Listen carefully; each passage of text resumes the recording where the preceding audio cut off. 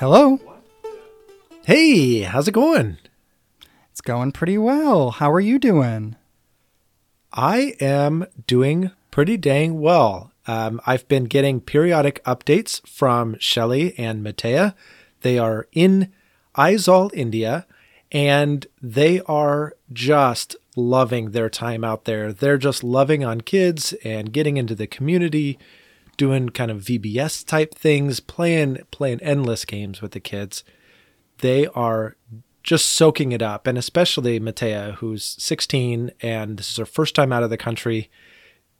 Just everything is so new for her. It's really, really cool to hear from them. So I'm doing great. I'm missing them a ton, but I love hearing their updates. That's awesome. Well, boy, I hope that they listen to at least one episode of our podcast while they're over there, because then we will have an international audience. And that's an exciting thought. Well, so I have a missionary friend down in Lesotho, which is a tiny little country all enveloped in South Africa. And every now and then he will download our episodes, and I'm like, oh, hey, we have an international audience. But I'm sad to say my wife downloaded some episodes before she left. So we got Oregon credit and not India credit for those lessons. Oh, bummer. Okay, well, all right. Well, we'll live with it then. But yeah, how are you? I'm doing pretty good. I am also without my wife right now. There is an annual Christian counselors conference. I actually don't know if it's counselors in general or Christian counselors, but there's an annual conference that she is presenting a paper at, and she was invited to be on the steering committee of the organization. And so she is gone most of this week to be at the steering committee meeting and then to attend the conference. So I am also deeply missing my wife and fully recognizing that we two schleps are staying home while our wives go change the world. Right. Yes, 100%. They're out there doing the hard stuff. We're just talking into a microphone, asking how you doing. How you doing? But all right, so I've got a question for you. There's just something that's been on my mind. It's very evident to our listeners. We've talked about it a lot on the podcast, the fact that I am really feeling that I need to slow down. I need to do less. I need to rest more. But enveloped in all of that is this idea of having fun. And I've really wanted to just, unwind a little bit, do things that are just for nothing but fun, for no other reason than I don't have enough fun in my life. And I think my family recognizes that we don't have enough fun. So I would like to do fun things with my family. I would like to do fun things with my friends. I would like to be a fun person. But I don't do that very well. I don't do it very well at all. And you and I have talked about this offline, and I think it's hilarious that we've actually intended to have this conversation on the podcast for a while now, and it keeps getting pushed back. Like, hey, what is fun and how do we do it? And we keep pushing it off and pushing it off and pushing it off, largely because neither of us are good at this. So I want today to be the day. I want us to actually talk about fun, and I don't know what's going to happen because neither of us are great at this, but I have a million questions. So if you don't mind, I would love to just start with definitions. I think we often start with definitions. What in the world is fun? that's good. Let me back up a step before we jump into the definition and just tell you where I'm coming from on this, because I struggle with this idea as much as you do. And I just want to start off by noting that my starting point is that if I start doing something that's fun, that is not functional in some way, I start to feel bad about it. And that seems like an important acknowledgement to have in the middle of this conversation. Which brings me to this idea of definition. You either have to say that for something to be fun, it is either recreational in the sense of restorative, or it is non-functional, right? Like play, which is associated with fun in some sense, is not play if it's too controlled, if it has too much order imposed upon it. Maybe, but I would say, like, it's almost baseball season. As we record today, Major League Baseball starts in 2 days.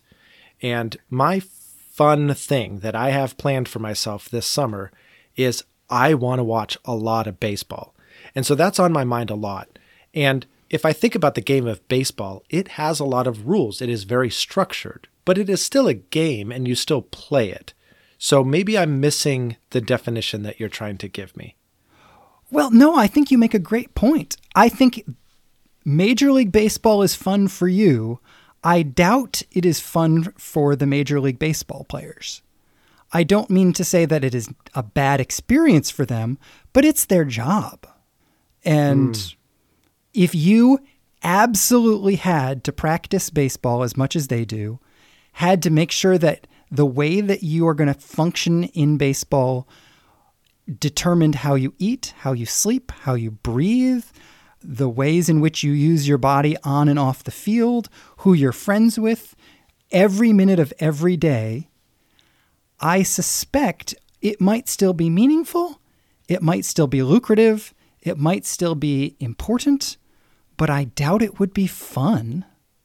Do you think I'm wrong there? No, I think you make a good point. I mean, it's funny how my brain wants to make something so much an either or. And so I automatically think when you're saying that, I'm having to fight against the impulse that says, okay, well, it's not drudgery, so it must be in some level fun. But you're not saying it's drudgery. You're saying it wouldn't fit the definition of fun, because even if it's enjoyable, it doesn't have that carefree nature that your definition of fun seems to require.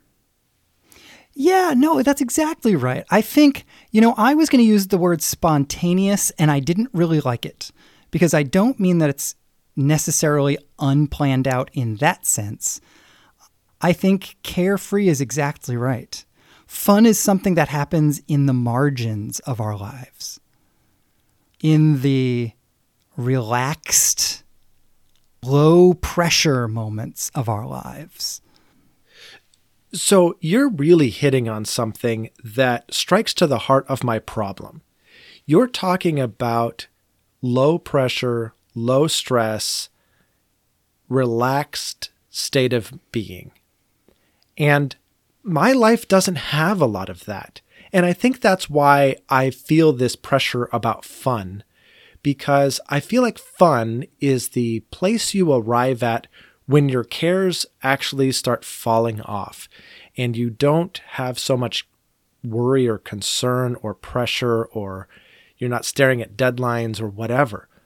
And my life just doesn't have that. I mean, even if I, were to stop going to school right now, I have a house that needs a lot of projects. I have a yard that needs a lot of projects. I have lots and lots of responsibilities that I've been shunning and putting to the side so that I can do school. So the pressure never goes away. And so how do you have fun? If fun is only possible when it's low stress, low pressure, how do you have fun? No, I think this is a great question because, at least for me, it reminds me of something you said a couple weeks back about Sabbath. You said something to the effect of, is Sabbath worth it even if I don't get all my stuff done? Yeah. Do you remember saying something like that? Oh, I think it all the time. So yes. Yeah, okay, great. One of the things you implied there is that the discipline of Sabbath is about It is about more than simply taking a day to stop doing things. It requires a mindset in which I surrender my productivity in certain situations. I'm going to take a Sabbath, and that means certain things aren't going to get done, and okay, I fully accept that. That implies, to me at least, the ability to step out of productivity for a while. And I think maybe that's part of what fun requires in our lives the way they are. Because we're certainly not saying get rich so that you don't have to have real life responsibilities and you can hire a nanny and you don't have to go to work and then you can have fun. I don't think that's what we're talking about. And I guess I'm proposing this as a hypothesis for you to say, yeah, that seems to make sense, or for you to propose something in contrast to it. But my proposal would be that we are invited by the freedom of the gospel to cultivate a mindset in which we can set aside certain times to say, all those house projects, all that education, all the changes the world desperately needs, and the people dying, and the work that the church needs, and the lawn, and all that stuff, I'm going to just turn all that off for a while now. Right. I do think, yeah, so I think you asked, not in these words, but I think you asked, does this pass the smell test? Does this seem to add up? And I think on one level it does. I don't think you're wrong. Here's how I experience that, though. I can stop doing the things, and I can stop worrying about the things and just kind of pretend they don't exist for a while. But there's something gnawing at me. There's something that says, no, you're just putting them off. They still exist. You still have all these demands. And there's this perpetual sense of being behind that I just have. I have so much to do. I need to get caught up. I need to get caught up on this book. I need to get caught up on that paper. I need to get caught up on the yard work. I need to get caught up on the house projects. I need to get caught up with my family relationally. I need to get caught up with my friends. I'm playing from behind all the time. And so even if I stopped doing the tasks, there's still this residual feeling of being behind. And stopping the tasks doesn't really help that feeling of being behind. This makes total sense. This is why I started by saying if I ever choose to have fun, I will start feeling bad about it. So I have two observations about this.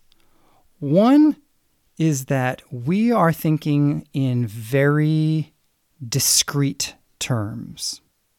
We are thinking as if there is a category of, or a box in which we can put activities that are things that need to get done, and another box in which we can put other things that are things that don't need to get done and therefore possibly might be fun.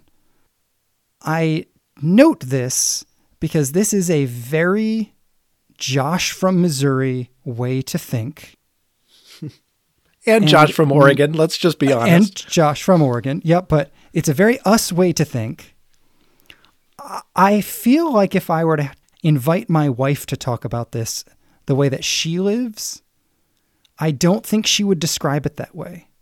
I think she might describe fun almost as an attitude or approach to life that allows you to take delight in whatever you happen to be doing, that allows her to operate at a slower speed but still get more done because she's not trying to rush at 1,000,000 miles an hour at one moment. Therefore, she doesn't need to stop for long breaks at other moments. She's just sort of always choosing to go at a rate or with an attitude or a heart posture or an approach to life that I think she is generally just having fun with all of it. And so that's a really long pause to say, I think I proposed a very discrete way of understanding these categories that is not the only way, and I'm just not sure what to do.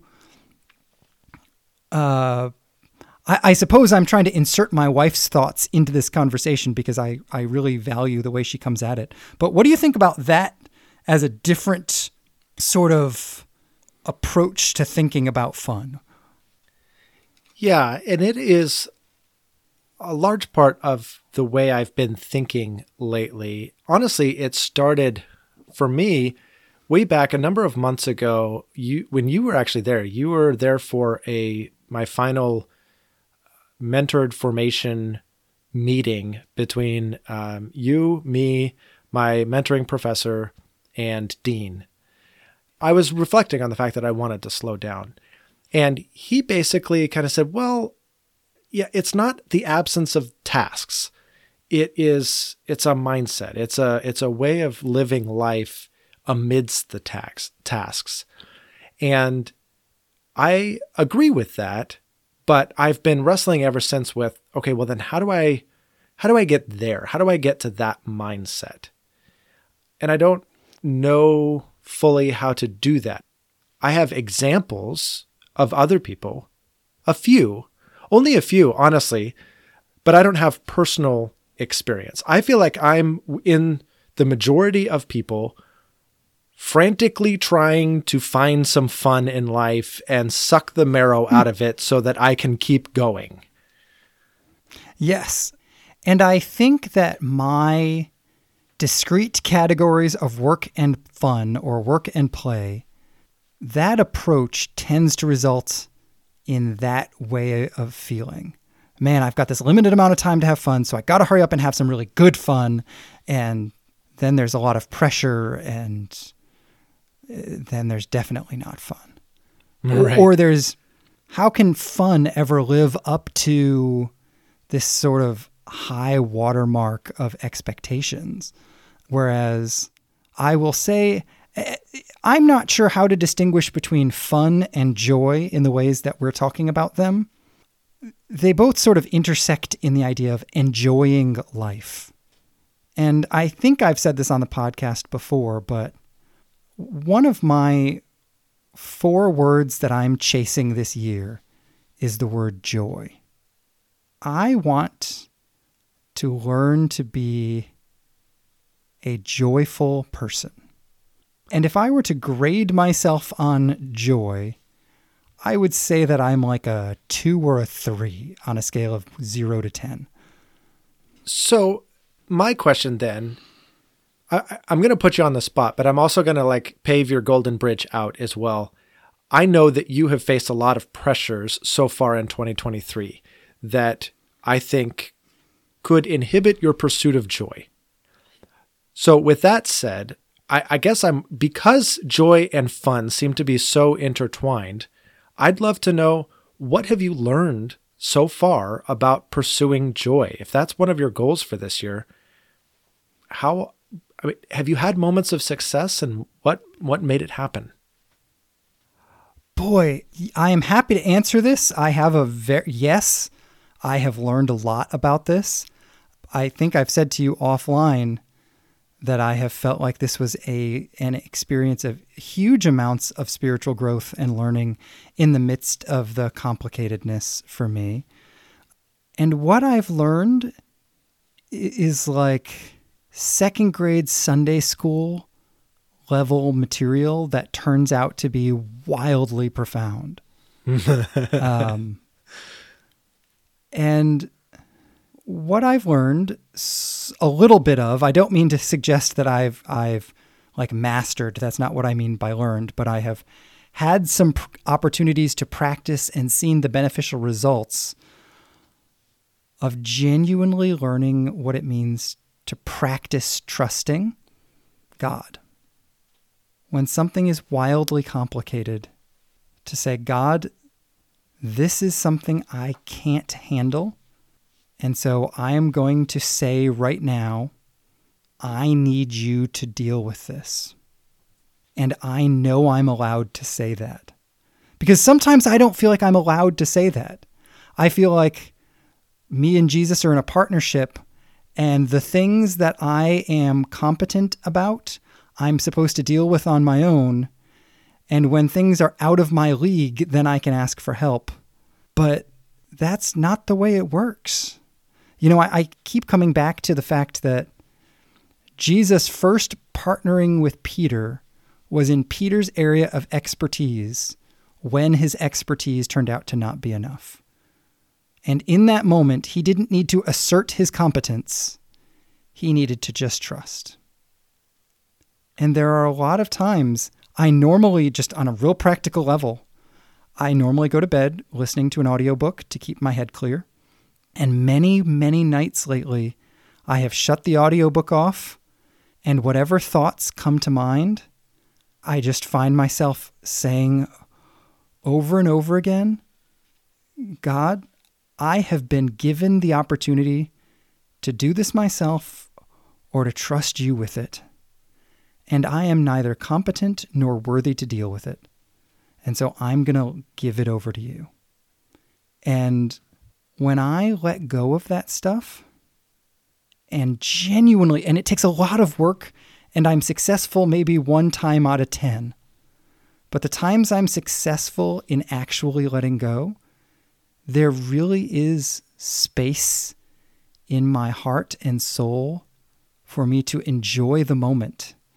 Whether that moment is enjoying the moment of falling asleep rather than having to stuff my ears full of sounds to try to keep my brain shut off, or enjoying the moment I'm driving home because, again, I have found myself calmed down by this act of surrender, hopeful surrender or trust.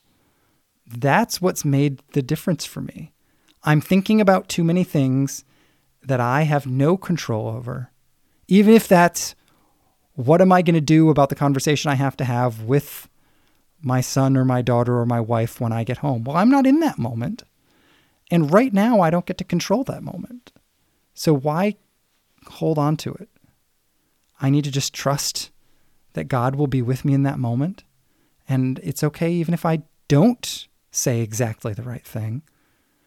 Yeah, I think part of it has been learning to say, God, I trust you even if it doesn't go well. Because so much of my efforts to control are, the world is going to fall apart if this doesn't go right. I really like this. When you talked about trust, and particularly when you paired it with I can't, I don't know. I listed a bunch of things that I am competent to do. I can work on my yard. I can work on my house. I can do my schoolwork. I can go to work. I can connect with my friends. I can connect with my family. I can do all of those things. I cannot do all of those things simultaneously. Mm-hmm. And to trust God with the I can't. And here's the thing.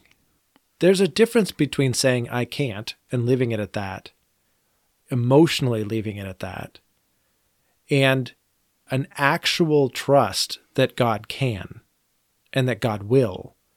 Because I'm with you, I feel like all of those things that I just listed, they're my responsibility. They're nobody else's. It's not anybody else's job to take care of my family, go to work, and I don't need to go through the list. It's not anybody else's job to do those things. It's my job. So it is really hard for me to trust God for the things that I know I'm responsible for, but I just can't get to. Yeah, well, and this is to kind of bump this up on the, to inflate our theologicality,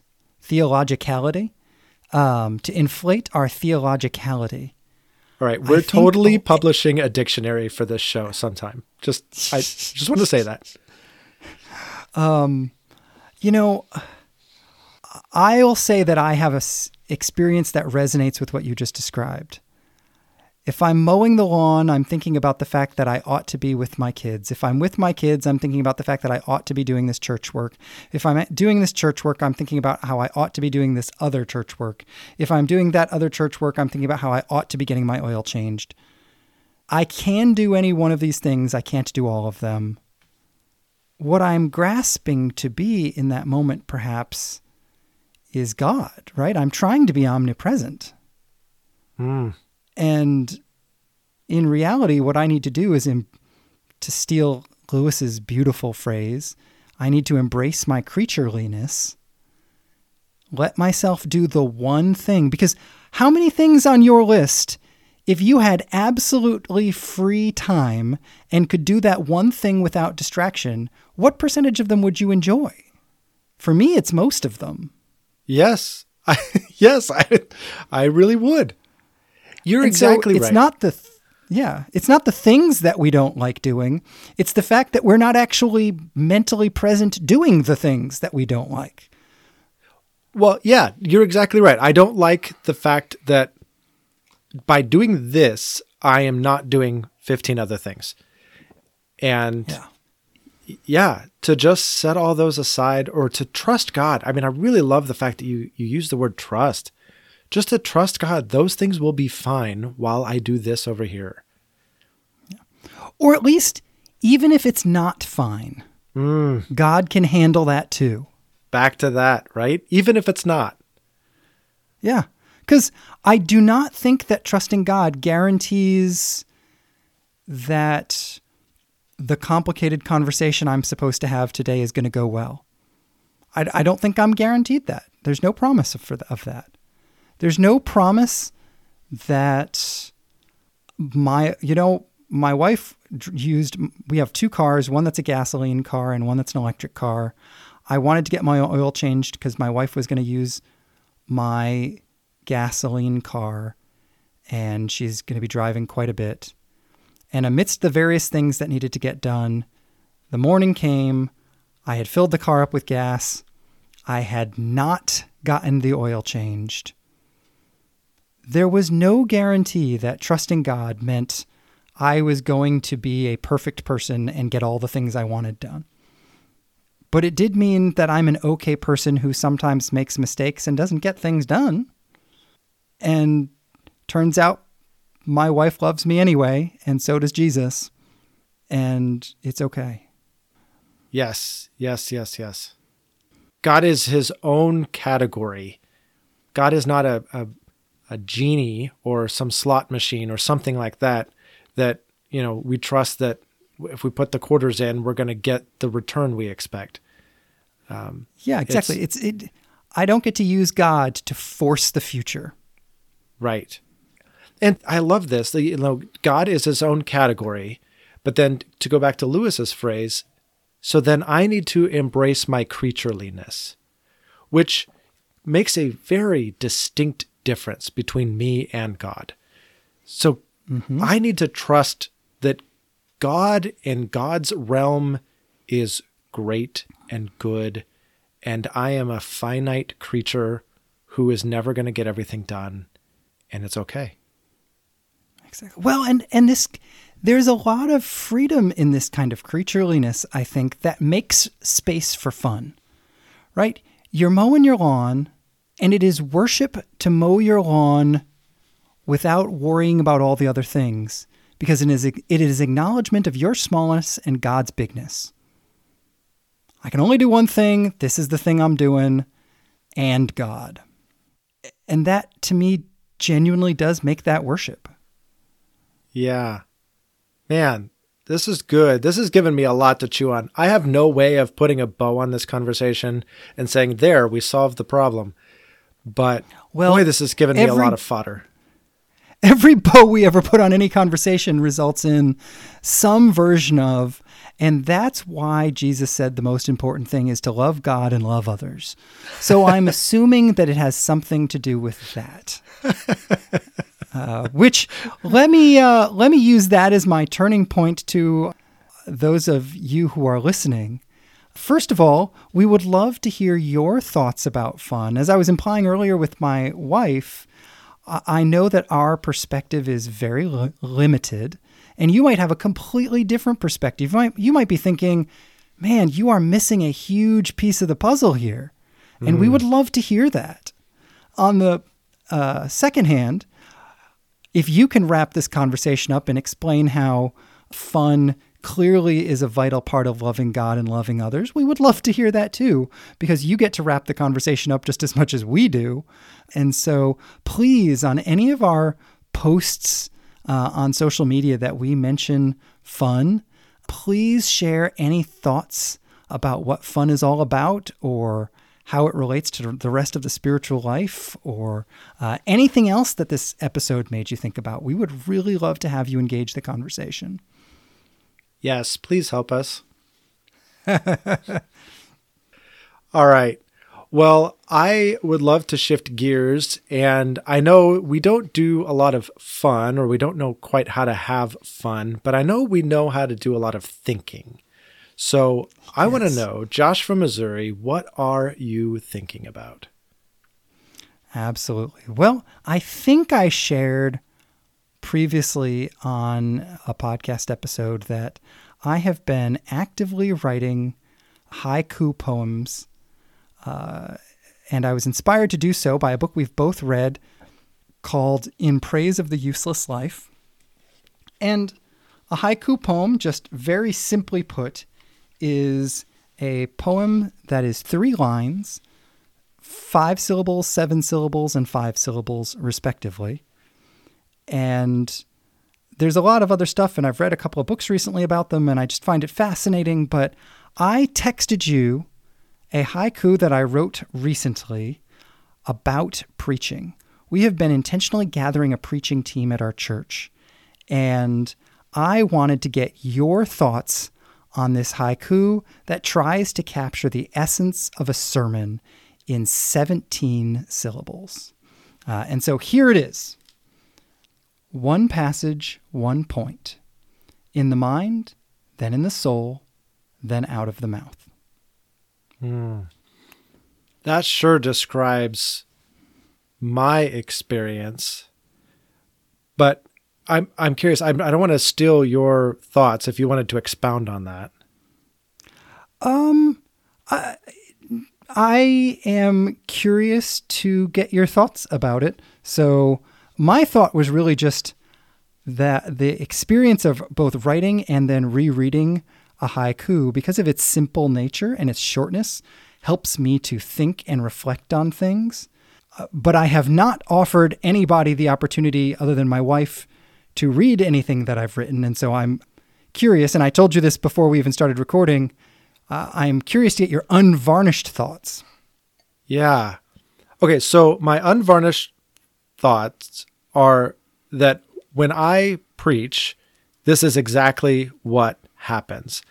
I mean, it might be in a slightly different order. For me, I start with the passage and then I cogitate on it. So in the mind might be next for me.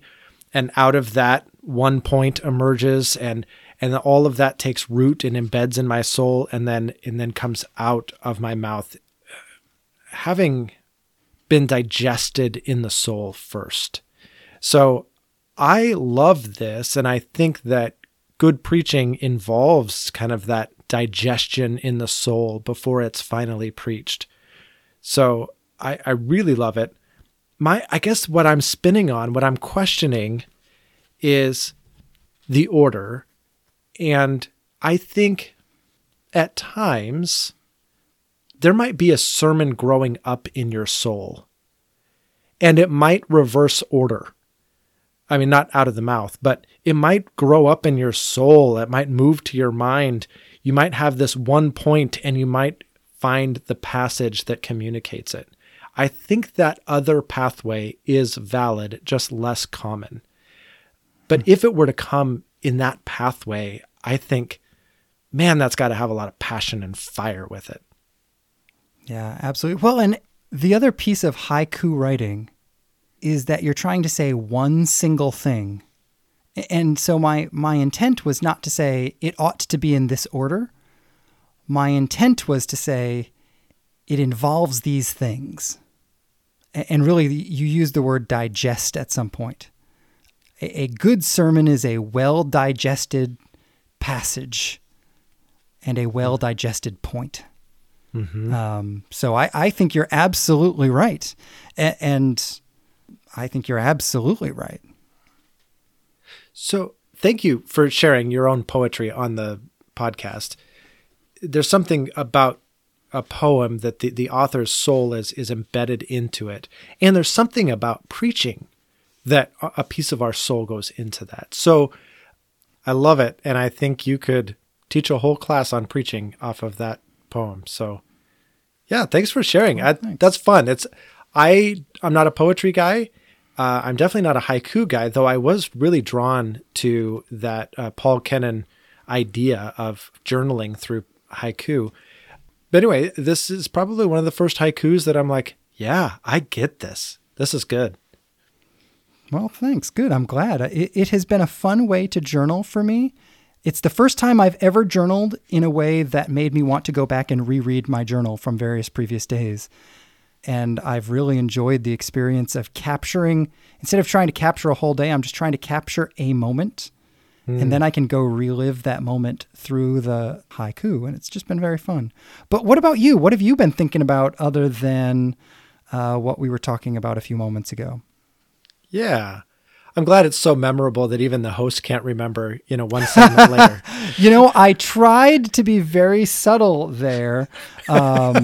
And not acknowledge the fact that I could not remember what we were talking about, that my mind had gone blank. But if you're going to call attention to it, I will say that I have now remembered, and we talked about fun, and it was a life-changing and profound conversation that I am deeply grateful for the ways in which it has really stuck Okay, with all me right. over the last I'm cutting you off. seconds. I'm cutting you off. Right. All right. Jeez, what else wow. have you been thinking about? How to toss you a shovel. Keep digging. All right. So I'm reading John Steinbeck's East of Eden. I think we talked about that during our fiction episode, that I was either reading it or about to read it. And this has been such a good book with really well-crafted characters and plot, and so well done that you cringe for these characters, you hurt for these characters, you understand these characters on just an emotional level. So anyway, really, really good stuff. But I was fascinated by one of the characters in particular. She is one of these old school, turn of the 20th century from, 1800s to 1900s, very Christian, very proper, kind of says things like, don't try to understand the Bible, just read it. There's nothing to understand. It just is. So she's strict, she's cold, she's rigid, she's practical, she's just down to business. Let's not overthink things. Let's just do things. And she would often say something like, the good Lord will have a thing or two to say about that. And one character is reflecting on this and says, it was amazing. I don't know, this isn't a direct quote, but basically the essence was, it was amazing how often she and the good Lord seemed to agree. That's awesome. Right? And yes, it's awesome for the character and it's awesome for this reflection. But man, this is a really interesting question for me. How often does the good Lord agree with me? At least in my mind. And it makes me wonder just how many times I have gotten God's thoughts wrong. I've gotten God's opinions wrong because I assume that God thinks like me. And I assume there's so many assumptions that I haven't even uncovered about myself and my own patterns of thinking that I am certain there are times where I assume, without even knowing it, that God thinks like I do on a particular topic and about in a particular moment. And it's a humbling question. Could somebody say this of me? It's amazing how many times God agrees with him. Wow. Anyway, it makes me want to come back to Scripture and just embed myself in the worldview of the Scripture and try to set aside my assumptions, try to just live into the story that it is telling, and really, with, as best I can, just get to know the God of the Bible, not the God of 21st century American Christianity, not the God of my imagination, not the God that I want God to be, but who is he really and what does he really think?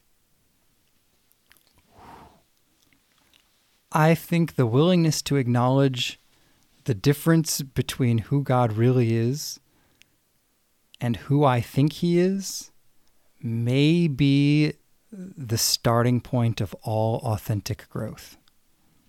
You know, that's such a powerful thought. It's not where, when you first read the quote from Steinbeck, it's not where I thought you were going. I thought you were going to say, from the tone of voice and the way it's being said, the good Lord doesn't seem very good. But man, that's good. What a great thought. I'm going to be chewing on that for quite a while here. We've got a lot of... Okay, so we've used the chewing metaphor a couple of times. We've used the digestion. Did we fail to eat before this episode? Okay, full transparency. I have not eaten yet. So Okay. may be, and it may be that both of those came from me, and it may be a subtle reminder from my stomach that it's past dinner time. Oh my gosh, that's awesome. Okay, well, let's somebody get Josh from Missouri a canned sandwich. And in the meantime, all right, so let's answer the Which Josh question, and we'll get off this episode so you can go eat. This week's Which Josh question is this. Which Josh does not know how to blink properly? And I'm waiting for the theme song, and I don't remember it, so we'll just go do-do-do-do-do. And the answer is Josh from Missouri. I do not blink properly. Okay, this is awesome. When I saw this come up as the Which Josh, I was like, yes, I can't wait to hear this story. How in the world does a grown man not know how to blink? I don't mean to offend. No, I know you're great. hangry. No, it's all good. So I have mentioned more than once on the podcast, I'm sure, that I have pretty severe ADHD. And one of the things that happens with ADHD is that some of your autonomic body responses don't work quite right. Things that you don't have to think about, like blinking. And so they get interrupted. So periodically, and by periodically, I mean multiple times a day, I stop blinking. So much so that my eyes, as I've gotten, it's always been the case, but as I've gotten older, my eyes hurt more and more as a result of this. And I have recently started having to use eye drops.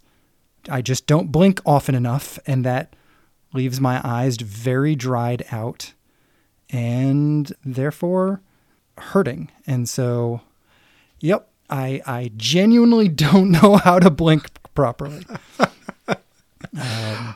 I will say it is fascinating to me as someone who's lived with ADHD for his whole life and been mindful of it for many years. This is something that I just put together and really started to understand about myself fairly recently. Just one of those things that whenever you have certain issues in your life, you have to constantly keep learning more and more about them rather than assuming you know how they impact you. Otherwise, you may miss things. Yeah. That's cool. So we'll have to talk at some point. I would love to know how your exploration journey on all that. But we are at the end of this episode, and I am really looking forward to the next one. So are we on for next week? Absolutely. I can't wait. I'll talk to you then. All right. Talk to you then. Bye. All right. Bye. So, what's the car plan?